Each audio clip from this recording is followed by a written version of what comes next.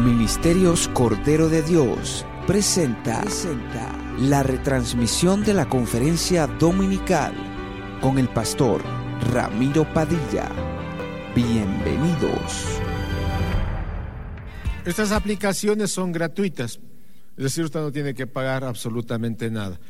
Y le recomiendo de que usted pueda volverlo otra vez a escuchar y a escuchar hasta que eso pueda entender y comprender lo que estamos escuchando. Yo sé que cuando venimos acá hay mucha distracción, tenemos que ser honestos, hay mucha distracción y somos susceptibles a distraernos por cualquier cosa. Entonces hay cosas que se nos van y no podemos entender o receptar todo lo que el mensaje que Dios quiere hablarnos a cada uno de nosotros.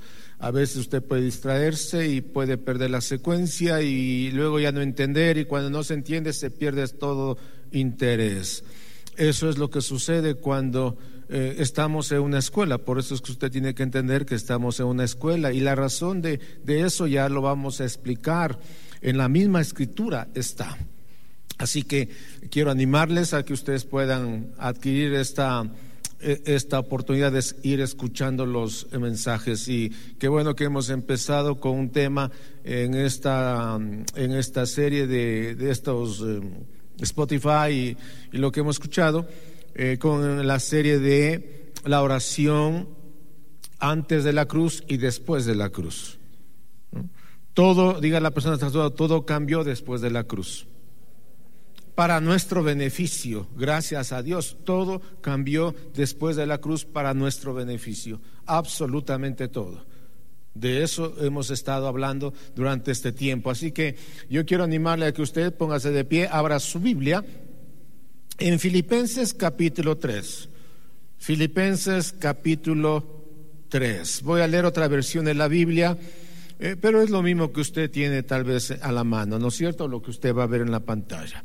Filipenses capítulo 3, desde el versículo 1, dice así el apóstol Pablo: mis amados hermanos, pase lo que pase, alégrense en el Señor. Diga a la persona que está a su lado: pase lo que pase, tienes que estar siempre alegre en el Señor. Pase lo que pase. ¿Lo ve ahí? Pase lo que pase, tú tienes que estar siempre alegre en el Señor. Pablo dice: nunca me canso de decirles estas cosas, y lo hago para proteger tu fe. Todo esto lo hago para que su fe sea protegida. Nunca me canso de decirles estas cosas, y lo hago para proteger su fe. Cuídense de esos perros, de esa gente que hace lo malo, esos mutiladores que les dicen que deben circuncidarse para ser salvos. Pues los que adoramos por medio del Espíritu de Dios somos los verdaderos circuncisos. Mire a la persona que está a su lado, diga: somos los verdaderos adoradores en espíritu y en verdad. Tú y yo somos los verdaderos adoradores en espíritu y en verdad, y entonces somos los verdaderos circuncisos. Confiamos en lo que Cristo Jesús hizo por nosotros. No depositamos ninguna confianza en esfuerzos humanos, aunque si alguien pudiera confiar en sus propios esfuerzos, ese sería yo, dice el apóstol Pablo. De hecho, si otros tienen razones para confiar en sus propios esfuerzos, yo las tengo aún más. Fui circuncidado cuando tenía 8 días de vida. Soy un ciudadano de Israel de pura cepa y miembro de la tribu de Benjamín. Un verdadero hebreo como no ha habido otro. Fui miembro de los fariseos, quienes exigen la obediencia más estricta a la ley judía. Era tan fanático que perseguía con crueldad a la iglesia, y en cuanto a la justicia, obedecía la ley al pie de la letra. Antes creía que esas cosas eran valiosas, pero ahora considero que no tienen ningún valor debido a lo que Cristo ha hecho. Así es, todo lo demás no vale nada cuando se le compara con el infinito valor de conocer a Cristo Jesús, mi Señor. Por amor a Cristo he desechado todo lo demás y lo considero basura a fin de ganar a Cristo y llegar a ser uno con Él. Ya no me apoyo en mi propia justicia por medio de obedecer la ley, más bien llego a ser justo por medio de la fe en Cristo. Pues la forma en que Dios nos hace justos delante de Cristo se basa en la fe. Quiero conocer a Cristo. Yo no sé para qué tú has venido en esta mañana y viene reunión tras reunión. Tal vez algunos vienen para cantar, son bonitas las canciones, ¿verdad? Para adorar a Dios, son bonitas las adoraciones, ¿verdad? ¿Para qué más? Bueno, vengo porque Dios haga un milagro en mi vida. Vengo porque Dios me sane, me libere, me supla mis necesidades.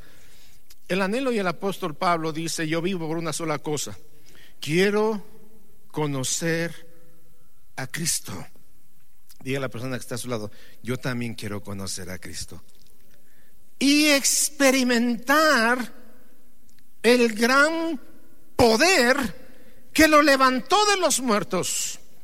Quiero sufrir con Él y participar de su muerte para poder experimentar de una u otra manera la resurrección de los muertos. Escuchen lo que dice el apóstol Pablo. No quiero decir que ya haya logrado estas cosas, ni que ya haya alcanzado la perfección. Dile a la persona que está a su lado: hay muchísimas cosas más en Cristo. Y Pablo no tenía todo todavía. Pablo nos abre una puerta enorme y dice: yo quiero conocer a Cristo porque hay mucho más. Si usted creía que ya lo sabía todo, no lo sabe nada. Hay muchísimo más. Pablo dice: no quiero decir que ya haya logrado estas cosas. Él estaba ya a punto de partir de este mundo, ni que ya haya alcanzado la perfección, pero sigo adelante a fin de hacer mía esa perfección para la cual Cristo Jesús primeramente me hizo suyo. Diga a la persona que está a su lado: yo soy de Cristo y Cristo es mío. No, amados hermanos, no lo he logrado, pero me concentro únicamente en esto. Olvido el pasado y fijo la mirada en lo que tengo por delante. Y así avanzo hasta llegar al final de la carrera para recibir el premio celestial al cual Dios nos llama por medio de Cristo Jesús. Que todos los que son espiritualmente maduros, mira a la persona que está a su lado, que todos los que son espiritualmente maduros estén de acuerdo en estas cosas. ¿Cuántos decimos amén? Hay pocos maduros. ¿Cuántos decimos amén? Si ustedes difieren en algún punto, estoy seguro de que Dios se lo hará entender, pero debemos aferrarnos al avance que ya hemos logrado. Diga a la persona que está a su lado: estamos en un avance. Y lo que no entiendas, diga a la persona que está a su lado: y lo que no entiendas, el Espíritu Santo te va a ayudar a entender. Cierren sus ojos. Padre, te damos muchísimas gracias en esta mañana. Padre, yo te suplico que abra los ojos de nuestro entendimiento. Danos, Señor, sabiduría para entender y comprender todo aquello que Cristo ya hizo por mí en la cruz del Calvario hace más de 2000 años atrás. Señor, el anhelo de orar es para conocerte mejor, para conocer tu perfecta voluntad, para entender, Señor, el propósito por el cual tú nos has llamado, nos has escogido, nos has apartado, nos has justificado, nos has santificado, nos has glorificado. Y que en medio de los problemas, adversidades, podamos conocerte a ti y estar siempre gozosos, como dice tu palabra, pase lo que pase, pase lo que pase, estar siempre gozosos y alegres. En el nombre de Jesucristo. Amén. Denle un fuerte aplauso al Señor y tome asiento. ¡Qué pasaje! Pablo dice: siempre pedimos a Dios que puedan conocer su voluntad y que tengan toda la sabiduría y la inteligencia que da el Espíritu Santo de Dios. Que siempre podamos conocer su voluntad. La pregunta esta mañana es: ¿cómo yo puedo conocer la voluntad del Señor? Qué gran pregunta, ¿verdad? Dígale a la persona: por eso estamos acá, para conocerle más y más a Cristo. Quiero decirle algo importante. Recuerde que nuestras oraciones, nuestros ayunos, nuestras alabanzas, nuestras adoraciones deben de conducirnos a un mejor conocimiento de Cristo. ¿No entendió? Sus oraciones, todo lo que tú hagas, adorarle a Él, alabarle al Señor, ayunar, leer la palabra, debe de conducirte a un mejor conocimiento de Cristo. Si tus oraciones y todo lo que tú hagas no te lleva a un mejor conocimiento de Cristo, tu vida se va a tornar vacía, sin sentido y muchas de las veces muy aburrido. Diga conmigo: después de la cruz todo cambió. Porque antes de la cruz, hemos estado viendo, antes de la cruz, la gente, el pueblo de Israel, la nación de Israel, los judíos, siempre acudían a la oración por necesidad. Que Dios sane, que Dios restaure, que Dios ayude, que Dios fortalezca, que Dios libre o libere a su pueblo de sus enemigos. Pero después de la cruz, todo cambió. Por eso le ruego a usted, si ha venido este domingo y no ha venido los domingos anteriores, pueda escuchar las enseñanzas anteriores. Alguien me hizo una pregunta en esta semana y es tan importante, y digo gracias porque están atentos también. Dice: pastor, usted nos enseña que la oración debe consistir en que nosotros le pidamos al Señor cuál es su voluntad. Bueno, solamente eso Él nos va a llevar toda la vida. ¿Cuál es la voluntad del Señor? Nos pide que en la oración nosotros tenemos que pedirle al Señor sabiduría. Eso es lo que dice el apóstol Pablo en Colosenses y en las epístolas de Pablo. Usted léalo bien. ¿Cuáles son las oraciones apostólicas que hace el apóstol Pablo y los otros apóstoles? ¿Cómo se ora en el nuevo pacto? Que no es lo mismo orar como se oraba en el viejo pacto. En el viejo pacto siempre se oraba en base a la necesidad. En el nuevo pacto se ora de diferente manera. Se ora para que usted y yo conozcamos la voluntad perfecta de Dios para nuestras vidas, para que cuando nos encontremos en situaciones difíciles estemos siempre gozosos y el Señor pueda hallar fruto en nosotros que le glorifiquen a Él. Amén. Entonces usted dice que hay que pedir a Dios sabiduría, entendimiento, revelación, y eso a mí me lleva ni un minuto. Amén. Y luego ya no sé más qué pedir.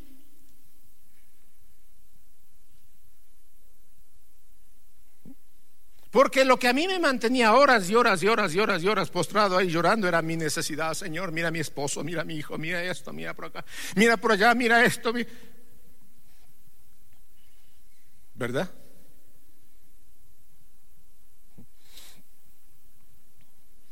Y de lo que tú y yo tenemos en nuestro espíritu debe avanzar a nuestra alma. Lo que tú tienes en tu mente tiene que bajar a tu espíritu para poder entender estas cosas. Por eso Pablo en Tesalonicenses dice que seremos perfeccionados y llevados a un estado de irreprensibilidad del espíritu, el alma y el cuerpo. Es un orden maravilloso. Pablo dice que debemos de volvernos personas más perfectas y entendidas en lo que pertenece a la naturaleza del espíritu en el nuevo pacto.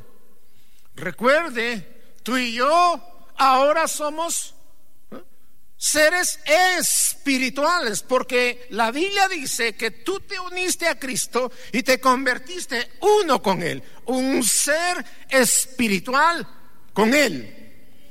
Por eso dice la Biblia que tú y yo estamos sentados juntamente con Cristo en los lugares celestiales. Yo sé lo que usted está pensando. Dice, sí, pero estamos ya, pero también estoy aquí. Pero tú tienes que creer más que estás allá arriba que estás aquí abajo. ¿Cuántos dicen amén? Entonces tú y el Señor somos uno y nos ha hecho sentar juntamente con Él en lugares celestiales. Tú y yo tenemos una nueva naturaleza, que es la naturaleza espiritual, celestial. Cuando nosotros cantamos, recuerde que todo lo que cantamos, adoramos, tiene que conducirnos a un mejor conocimiento de Cristo.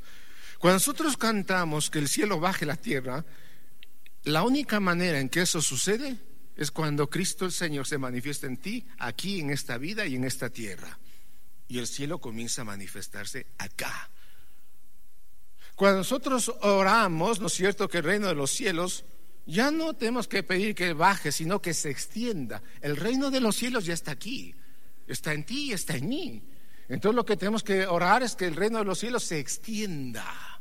Donde tú vayas, llegó Cristo contigo y su reino, y eso se va a extender en todas aquellas personas o en cualquier ambiente en donde tú te encuentres. ¿Ve? Que todo lo que tú hagas, cantas, adoras, tiene que ser para que tú conozcas más de Cristo. Recuerde la oración del apóstol Pablo. Pablo dice, hermanos amados, si la razón de estar aquí en la vida, la única razón que estoy aquí en la vida, porque todo lo demás lo tengo por basura, es conocer a Cristo. Es una miel que entró a mi paladar y eso no va a parar jamás. Y Pablo dice algo importante. Pablo dice, y no es que yo ya lo he logrado todo. No, hay muchísimo más. Y yo sigo cada día por conocerle más y más, porque en la medida que yo le conozco más a Cristo, me voy a conocer mejor yo a mí. Porque este mundo anda de cabeza. Porque el hombre no se conoce a sí mismo, no sabe quién es. Un día amanece en la luna, otro día amanece lunático. Un día amanece y dice soy hombre, otro día amanece y dice no sé si seré hombre o mujer. Y la razón es porque no conocen a Cristo. ¿Entendió? La razón del apóstol Pablo de estar con vida es conocer a Cristo el Señor. No, a Pablo no le interesaba la historia de Abraham, de Moisés, de Jacob, de Enoc, de Elías. Pablo dijo, yo tengo a Cristo y eso me basta. Es suficiente.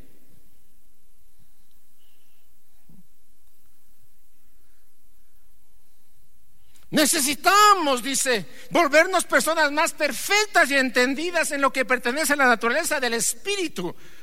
Entonces la pregunta es, ¿no creen ustedes que si todo nuestro andar debiera ser en el espíritu, Porque la Biblia dice que entonces, Pablo habla en el libro de Romanos, que ahora ya no caminamos en la carne, sino que caminamos en el Espíritu. Y si en el andar en nuestro espíritu deberíamos ser más exactos y más precisos en esa nueva naturaleza, ¿sí o no? Claro que sí. En los días jueves usted no está viniendo, también estamos grabando. Por lo menos en hojas me parece, ¿no es cierto? Todavía no está en Spotify. No todavía. ¿O sí? ¿Sí está? Solo los domingos, ok. Pero tenemos material escrito también. Hermanos amados, tú y yo tenemos que amar, honrar todo lo que pertenece al Espíritu Santo de Dios. Todo. Y hablamos, ¿no es cierto?, que andar en el Espíritu es nuestro deber. Orar en el Espíritu, cantar en el Espíritu. ¿Por qué es tan importante? Porque es el lugar receptivo a la voz de Dios. Es el lugar donde Dios comienza verdaderamente a escucharnos, a atendernos. Mire lo que dice el apóstol Pablo en el libro de Romanos, capítulo 8, versículo 26 y 27. Abra su Biblia, por favor. Pablo dice: y de la misma manera, también el Espíritu, habla del Espíritu Santo, nos ayuda en nuestra debilidad, porque no sabemos orar como deberíamos. Estamos hablando del Espíritu Santo de Dios. Pablo dice que orar en el Espíritu, en el lenguaje puro lo llamamos nosotros, el lenguaje puro. El lenguaje puro es el lenguaje del Espíritu. Es aquel como que usted conoce el lenguaje, hablar en lenguas, el lenguaje puro. Dice que hablar en ese lenguaje puro, hablar en lenguas, hace que tú y yo nos edifiquemos. ¿Cuántos quieren ser edificados? Para andar siempre contentos, alegres, gozosos. Pero tenemos que edificarnos en ese lenguaje puro. Entonces dice que ese lenguaje puro es para edificación nuestra, para tu edificación. El que habla en lenguas, en ese lenguaje puro, dice Pablo, no habla a los hombres, sino que habla ¿a quién? A Dios. Y lo hace conforme a la voluntad de Dios, no conforme a tu voluntad.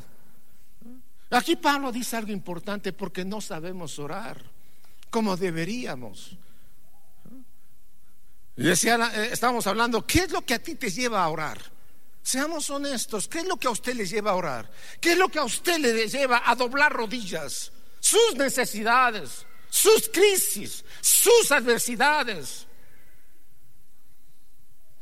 ¿verdad? Aquí Pablo dice, el Espíritu, habla del Espíritu Santo, pero está con mayúscula, nos ayuda en nuestra debilidad, porque no sabemos orar como deberíamos. Pero el Espíritu mismo intercede por nosotros con gemidos indecibles. Es el lenguaje puro. Y aquel que escudriña los corazones sabe cuál es el sentir del Espíritu, porque el Espíritu intercede por los santos conforme ¿qué? A la voluntad de Dios. Usted dice, pastor, ya un minuto oré en mi entendimiento. ¿Cuántos entendemos que orar con nuestro entendimiento puede conducirnos a estar orando mal? Pero orar en el Espíritu nos lleva a orar correctamente, conforme a la voluntad de Dios. ¿Ve lo que se están perdiendo mucha gente?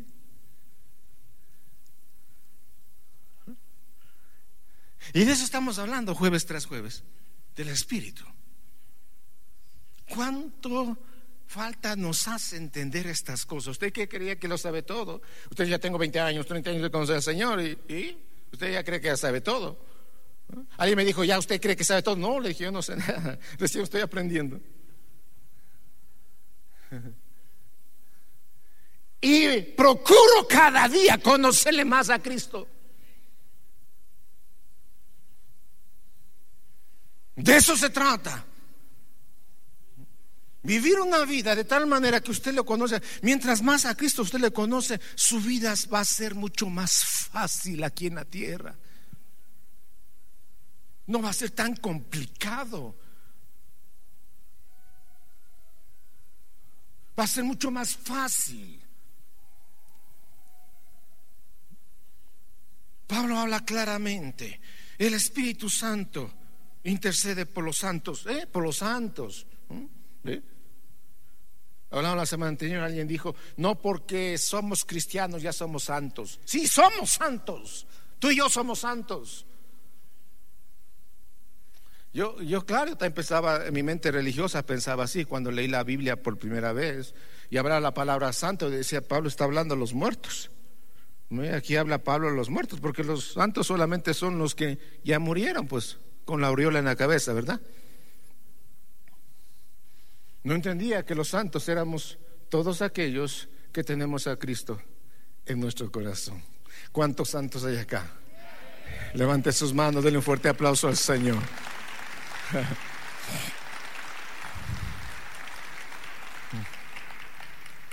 Entonces, lo que el apóstol Pablo está diciendo: en mi espíritu, en tu espíritu,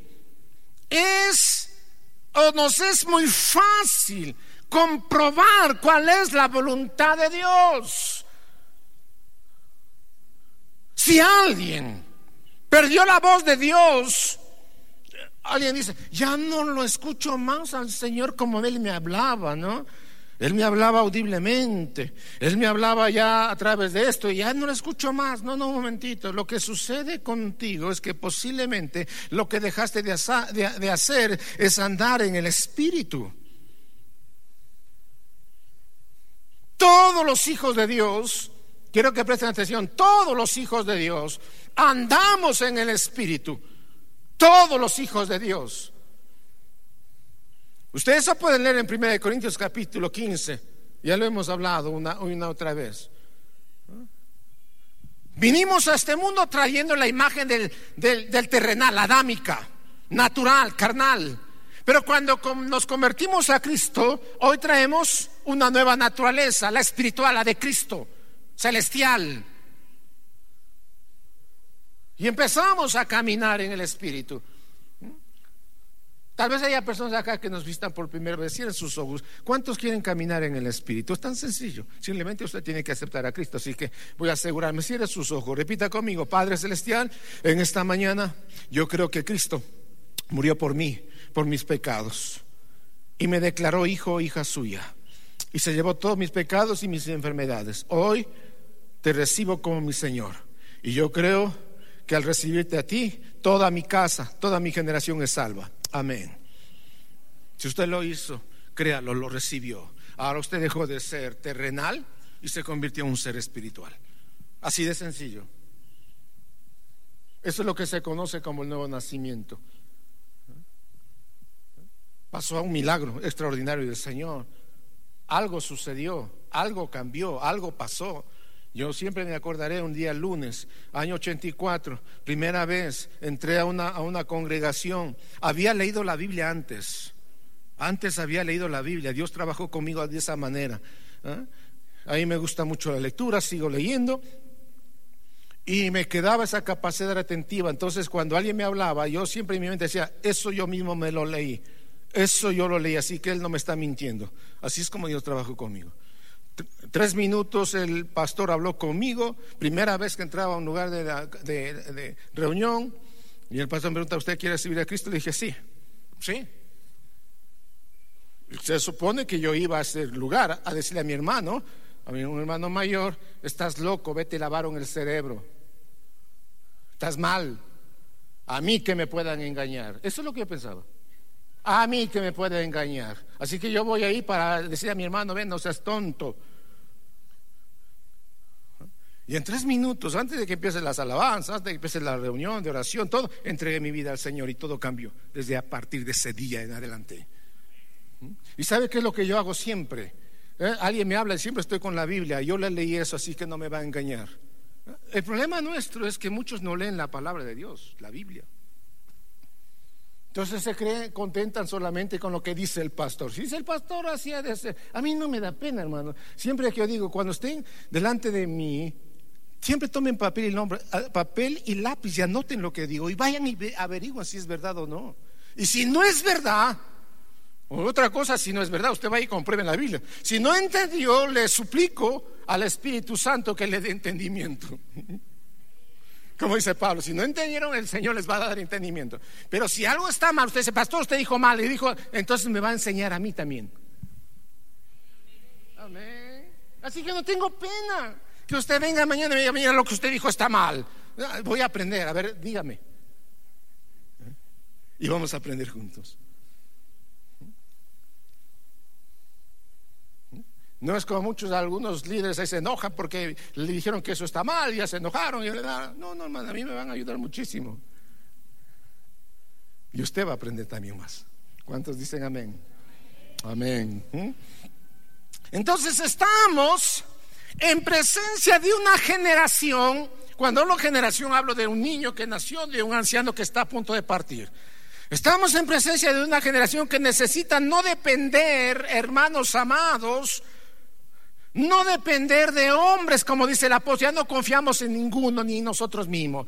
No necesitamos depender de profetas. ¿Por qué razón? Porque esa generación dejó de andar en el Espíritu. Muchos creyentes andan diciendo, no sé qué hacer. Donde hay un profeta que me dé una palabra, necesito una palabra, porque no sé qué hacer. En el Antiguo Testamento vemos muchos ejemplos, muchos pasajes. Cuando un rey, por ejemplo el rey de Asiria o el rey de Israel, no sabían qué hacer, iban a los profetas. Iban a consultar a los profetas. Sí, cierto, pero eso era antes de la cruz, en el antiguo pacto. Tenían que consultar a un profeta. Después de la cruz, nuevo pacto, en el cual tú y yo estamos. Quiero darles una verdad que usted tiene que tomarlo. Y anhelo en el Espíritu lo entienda. Todos los pactos que Dios hacía con el hombre, después del pacto de Adán, Noé, Abraham, Moisés y todos los patriarcas en el Antiguo Testamento, siempre hacía Dios con el hombre, con el pueblo. Intervenían dos personas, Dios y el pueblo. En el nuevo pacto ya no interviene el hombre. Présteme mucha atención, por favor, esto lo va a cambiar su vida para siempre. En el nuevo pacto en el cual tú y yo estamos, no intervenimos. Interviene solamente el Padre y su Hijo Jesucristo, nadie más. En el nuevo pacto solamente Cristo y el Padre, nadie más. En el nuevo pacto. ¿Cuál es la gracia de Dios para con nosotros en este nuevo pacto? ¿Cuál es esa gracia? En que Cristo nos introdujo a ti y a mí en ese pacto en el cual nada tuvimos que hacer ni en nada tuvimos que ver. Nada. Por eso somos salvos por gracia. Y seguimos siendo salvos por la gracia de Dios. Y seguiremos siendo salvos por la gracia de Dios. No por lo que tú hagas. No, claro, ya tengo 30 años de conocerle a Cristo, entonces ya yo me merezco. No mereces nada. Fuiste salvos por la gracia de Dios. Y sigues siendo salvo por la gracia de Dios. Nada más. No es que ahora soy ministro de... No. Ese es el nuevo pacto, en donde intervino solamente el Padre y Cristo, tú nada. Y Dios, esa es la gracia, nos introdujo en ese pacto. Vengan, los que creen en mí, vengan. Los que creen en mí, vengan. ¿Qué hay que hacer? Solamente creer en Cristo, nada más.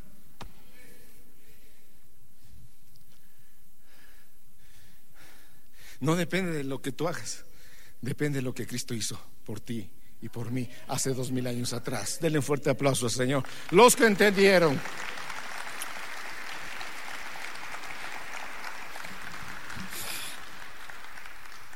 Después de la cruz, en el nuevo pacto, todos, absolutamente todos, oímos la voz de Dios.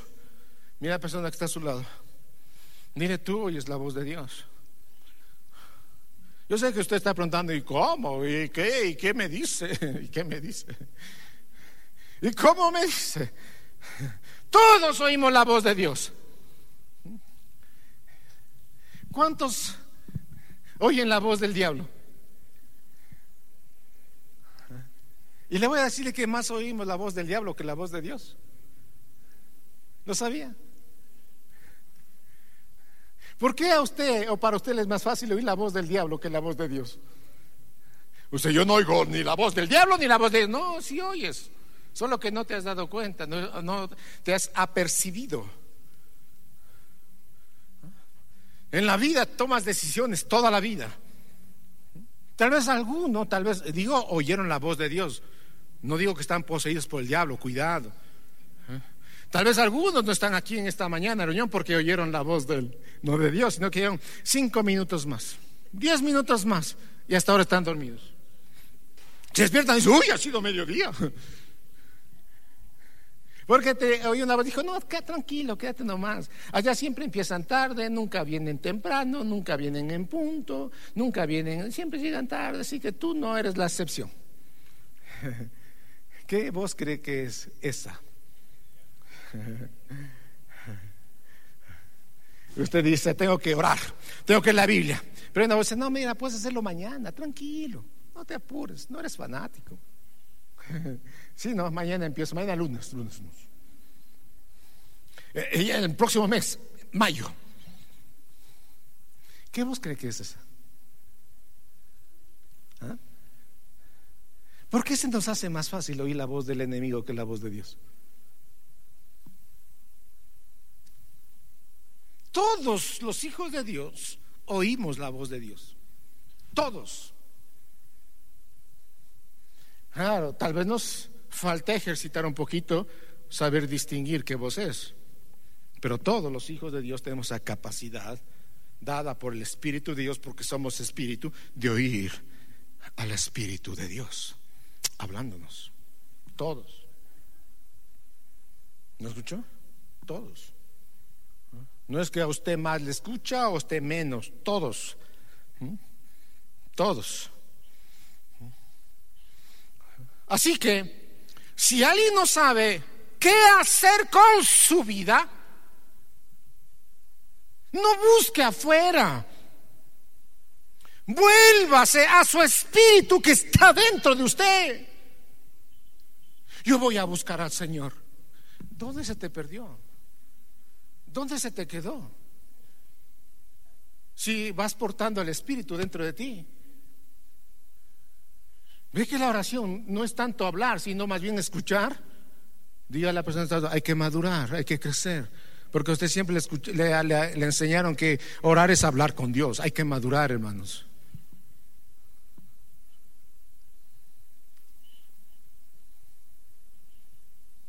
Más bien es escuchar al Espíritu que está.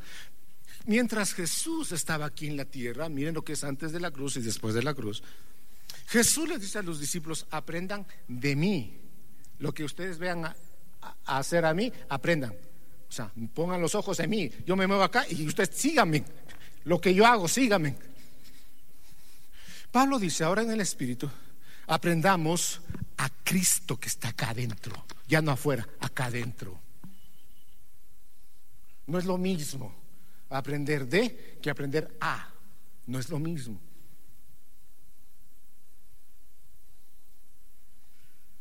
Antiguo pacto es un Dios lejano, afuera. Nuevo pacto es un Dios que está dentro de nosotros, que mora en nosotros, que habita en nosotros para siempre. Denle un fuerte aplauso al Señor.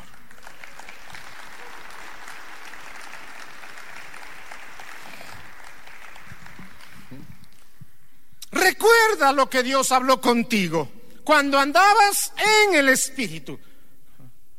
Nuestras oraciones, todo lo que hacemos, tiene que ser en el Espíritu. ¿Por qué razón? Porque el Espíritu discierne la voluntad de Dios.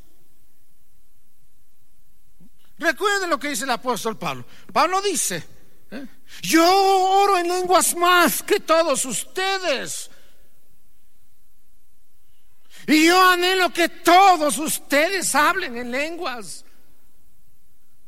porque se van a edificar ustedes mismos y ustedes van a hablar con Dios, directamente con Dios, aunque ustedes no entiendan nada, aunque su mente quede sin fruto. Pero cuando oran ustedes en el Espíritu, van a entender todas las cosas y van a conocer la voluntad de Dios, porque el Espíritu mismo intercede por ustedes con gemidos indecibles, y Él sabe cuál es la voluntad de Dios. Pero cuando estoy con ustedes, dice Pablo, prefiero hablar 4 cosas en lenguaje que ustedes me entiendan. Pero yo, cuando terminé de hablar con ustedes, sigo hablando en mi espíritu, orando en el Espíritu sin parar. Por eso Pablo dice: hey, hermanos amados, tenemos que aprender a orar sin parar, sin cesar. Y como la gente no entiende, dice: pastor, es que tengo que trabajar, tengo que estudiar, tengo que hacer esto, y mis hijos, entonces no tengo tiempo para orar. Y cuando ya llega la noche, ya me estoy cansado y me arrodillo y me quedo dormido. Ya encontraron un verdadero somnífero, ¿eh? Entonces dice: ¿quieres dormirte? Ya, ándale la Biblia, verás que te quedas con la Biblia abierta.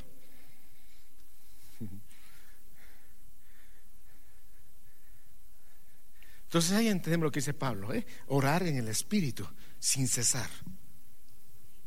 El Espíritu intercede, conoce la voluntad de Dios, te fortalece. Tú no sabes qué orar, qué pedir, ora en ese lenguaje puro. Hablamos, lo que se está perdiendo los jueves, hablamos de que usted recibió a Cristo. ¿Cuánto recibieron a Cristo?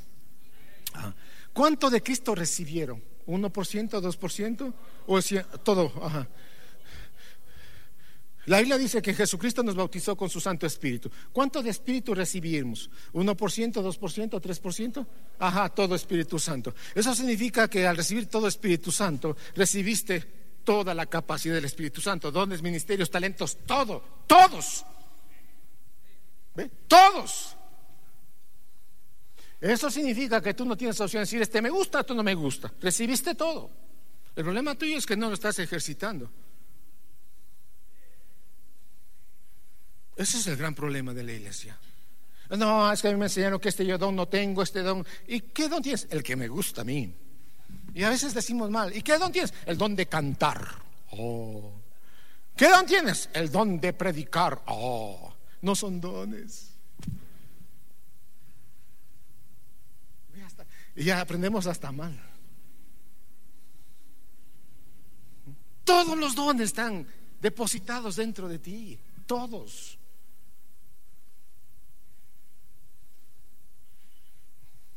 Entonces estamos hablando, ¿por qué Pablo escribe a los Corintios? Porque en los Corintios, en esa iglesia, hermanos, además déjenme decir, la peor congregación era Corintios. Había un desorden. Cada uno pensaba y creía que podía hacer lo que quiera. Entonces Pablo llega allá para poner orden. ¿Lo entendió? Orden, porque estaban desordenados los hermanitos de Corinto. Esa es la razón por la cual Pablo escribe la primera carta, por lo menos. La segunda carta Pablo escribe a los Corintios porque mucha gente dice: tú apóstol. ¿Quién te dijo apóstol? ¿Quién te dijo apóstol? Yo soy apóstol. Entonces Pablo tiene que defender su ministerio. ¿Cómo defiende? Presentando a Cristo. Así de sencillo. No es que levanté templo. Si no hay templo, el templo eres tú.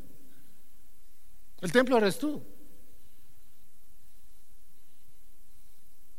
¿No hay cosas que a veces, tantas cosas están metidas acá en la cabeza? Y lo que menos nos interesa es conocer a Cristo. Queremos saber de muchas cosas. Noveleros.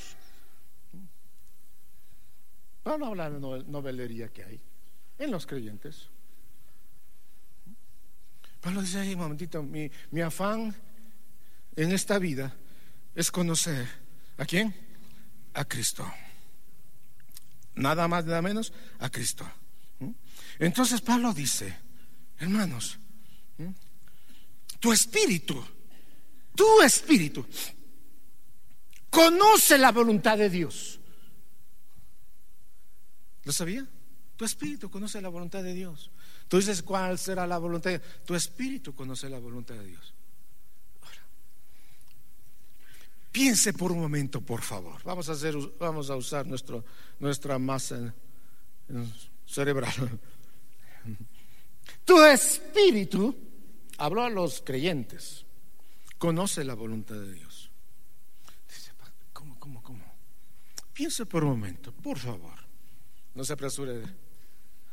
Si la Biblia dice, yo creo lo que Cristo dice, que el que se une al Señor, un espíritu es, dejó de ser dos y se volvió uno. ¿Recuerdan ustedes el poder del uno? El poder que existe en el uno con el Señor. Eso significa que el Espíritu de Dios está unido a tu espíritu. No son más dos. No es que el Espíritu de Dios camina por ahí, tú caminas por el otro lado. No. Están juntos. Solo que tú no te diste cuenta. Y como el Espíritu de Dios se unió a tu espíritu, se volvió uno. Y como el Espíritu de Dios que está en tu espíritu conoce la voluntad de Dios, ¿sí o no? Entonces tu espíritu sí sabe cuál es la voluntad de Dios. Esto, si se quiere, un razonamiento lógico, ¿o no? Porque ya no eres tú dos, es uno, ¿verdad? Piensa en esto. Si tu espíritu, que está unido al Espíritu de Dios, va a conocer la voluntad de Dios. ¿Por qué? Porque tu espíritu va a recibir claramente la señal de la voz de Dios. La voluntad de Dios nace en tu espíritu y en mi espíritu. Porque el Espíritu de Dios no es un ser que anda afuera caminando, ¿no? Como alguien decía, escuchar esta palabra, a los tiempos las almas benditas. ¿Sí escuchaste eso? Por ahí andan las almas benditas, ¿no? Hablan de espíritus. Lo están hablando de espíritus que están moviéndose por ahí, que están golpeando la puerta por ahí, que pastor me alan la pierna por ayer, ahora fue la otra pierna y entonces esas son las almas benditas. Piense un momento en esto. El Espíritu de Dios ha venido a nuestro espíritu y hemos sido uno, ya no más dos, uno. Y lo que Dios unió, nadie lo va a poder separar, ni el infierno mismo. ¿Cuántos dicen amén?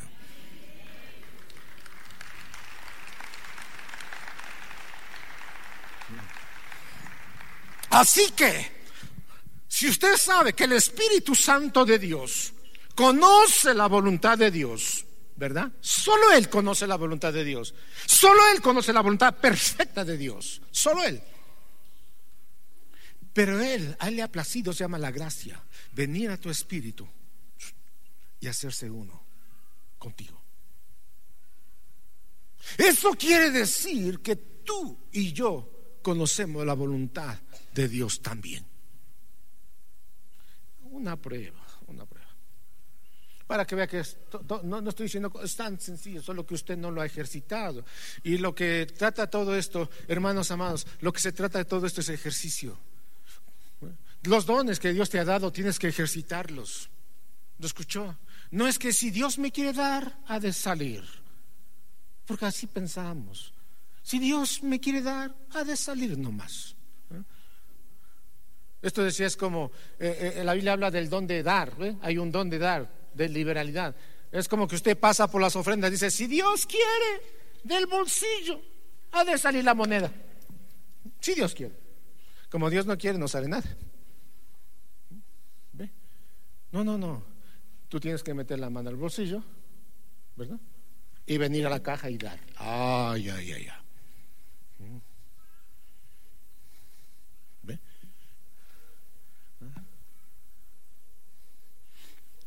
Todos ustedes tienen la capacidad, tienen el don de enseñar, todos. ¿No sabía? No, es que yo no siento, no sé, es que no sé, no, tal vez no tengas, no tienes ese don. ¿No tienes al Espíritu Santo de Dios? ¿No sabes lo que Él te ha dado? Yo no tengo el don de sanidad. ¿No tienes? ¿Quién te dijo eso? ¿Tienes al Espíritu Santo de Dios dentro de ti? ¿Tienes que ponerle a ejercitar? ¿Tienes que ponerlo a ejercitar? El don de enseñanza. Hay que ir perfeccionando, hay que ir ejercitando. Todo hay que ejercitar, todo hay que ejercitarlo. ¿Cómo lo ejercitas? Enseñando. Te vas a equivocar la primera vez, no importa, síguelo hasta que te profesionalices. Esa palabra yo sé que a muchos les suena, les cae pesado, pero la Biblia dice que tenemos que profesionalizarnos en lo que hacemos. Por eso la Biblia nos llama competentes. Y tu vida misma, decía ayer una declaración tan importante, tu vida misma tiene que ser una profesión de vida. ¿Cómo? ¿Cuántos son padres acá? Levante sus manos. Tenemos que ser unos buenos padres profesionales, no mediocres. ¿O no? ¿Cuántos son madres? Tienen que ser madres profesionales, no mediocres. ¿Cuántos hijos hay acá? Tenemos que ser hijos profesionales, no mediocres. En el trabajo se necesita gente profesional, ¿o no? Hasta para servir hay que ser profesional, ¿o no? Es un don del Espíritu el servicio. Entonces hay gente que dice, a mí no me gusta servir. Entonces alguien dijo, ¿no es cierto? Si no te gusta servir, no sirves para vivir, pues. Así de sencillo. Todos servimos. Y tenemos que hacerlo con excelencia. Entonces alguien decía, si yo soy el barrendero de la calle, tengo que ser el mejor barrendero del barrio. El mejor, no el peor. Profesional. Pero algunos, yo dije ayer, algunos están más preocupados en su profesión, de ser mejores arquitectos, ingenieros, abogados, doctores, economistas, lo que sea, que su profesión les comió la vida.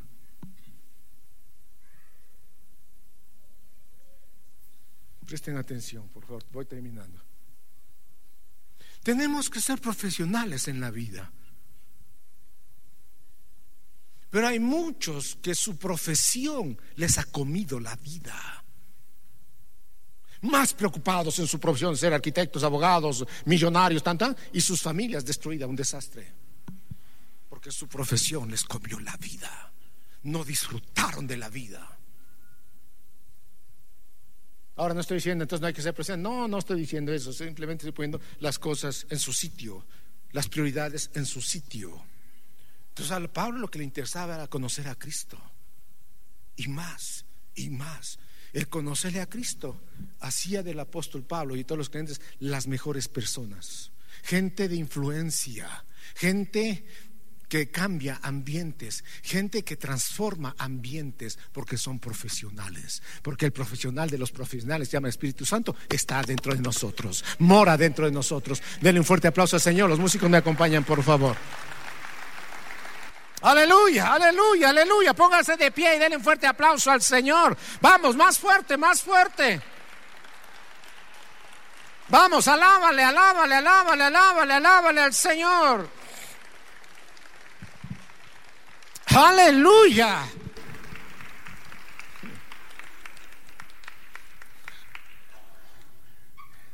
Anhelo y deseo en el Señor. Allá respondí, yo sé que a veces alguien me dice, usted se da tantas vueltas y tantas vueltas para llegar a decir eso, que mejor haremos en el Espíritu. Está bien, lo que hablo es la importancia. Y que tú, cuando alguien te pregunte la razón de ser, tú puedas explicar por qué. Entonces yo anhelo ahora que usted cuando salga de acá, de esta reunión y dejó de hablar con alguien a su lado, comience a hablar en ese lenguaje puro, ese lenguaje que es el lenguaje de Dios, y comiences tú mismo a edificarte, y comiences a hablar con Dios. El hablar en lenguas no es hablar a los hombres, es hablar directamente con Dios. Ese es el lenguaje de Dios, es el lenguaje puro, al cual Pablo dijo, y en la Biblia dice: nada será imposible para ellos. Escuche bien, el hablar en ese lenguaje puro, en ese lenguaje del Espíritu, nada les será imposible, todo les será posible. A ese lenguaje donde todo es posible, donde tú sabes que estás en la perfecta voluntad y haciendo las cosas en su voluntad, en donde cuando el Señor te diga: hey, ahí hay un enfermo, anda, sánalo. No ores, anda, sánalo, porque si vas a orar le vas a terminar hundiendo y enterrando a esa persona. ¿Me entendió? Porque oramos una hora y pensamos que por orar una hora ya algo, y al final terminamos: Señor, bueno, haz tu voluntad, Señor, lo que sea tu voluntad. Si te lo llevas, está bien. Si te lo mantienes con vida, igual. O sea, lo mismo. Porque nunca entendimos las instrucciones que Dios nos da. Lo hacemos mal. Jesús dijo: vayan y sanen a los enfermos. No dijo: oren por los enfermos. Jesús dijo: vayan y liberen a los endemoniados. No dijo: oren por ellos. Hacemos al revés, todo al revés. Y pensamos que por orar una hora, 2 horas, ay, dale, le ponen la mano en la cabeza del hermano y ya: calvo, pero dale, ahí todavía. Creemos que por muchas palabrerías Dios nos va a escuchar. Tan equivocados estamos. Levante su mano, por favor. Padre, te doy gracias.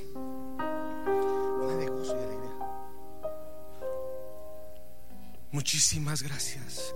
Tome la mano de su hermano que está a su lado. En cada uno de nosotros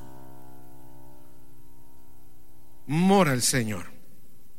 Tú y yo somos el templo del Señor, la morada de Dios.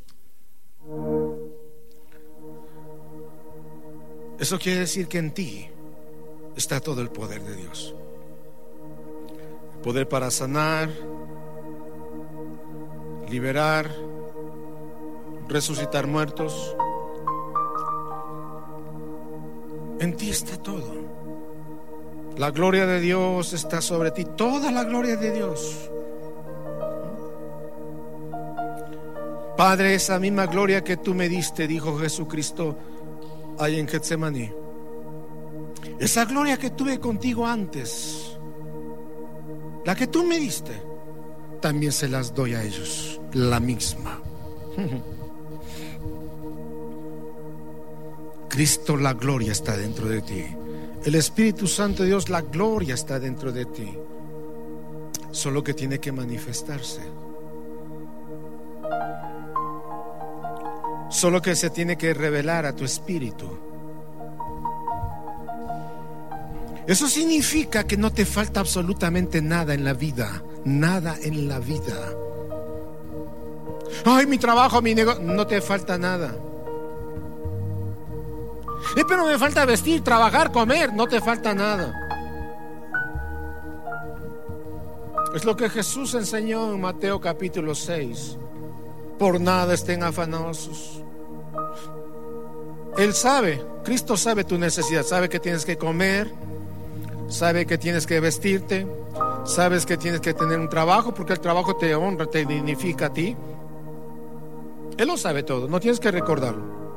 Pero Él dijo primero una cosa: primeramente busquen hacer mi voluntad primero, y lo demás, lo que tú tanto estás anhelando, desesperado, angustiado, preocupado, estresado, eso, dijo Jesús, viene por añadidura. Así que ustedes no sean como los gentiles, los impíos, que buscan primeramente esas cosas. Amado Espíritu Santo de Dios, muéstranos cada día de nuestra vida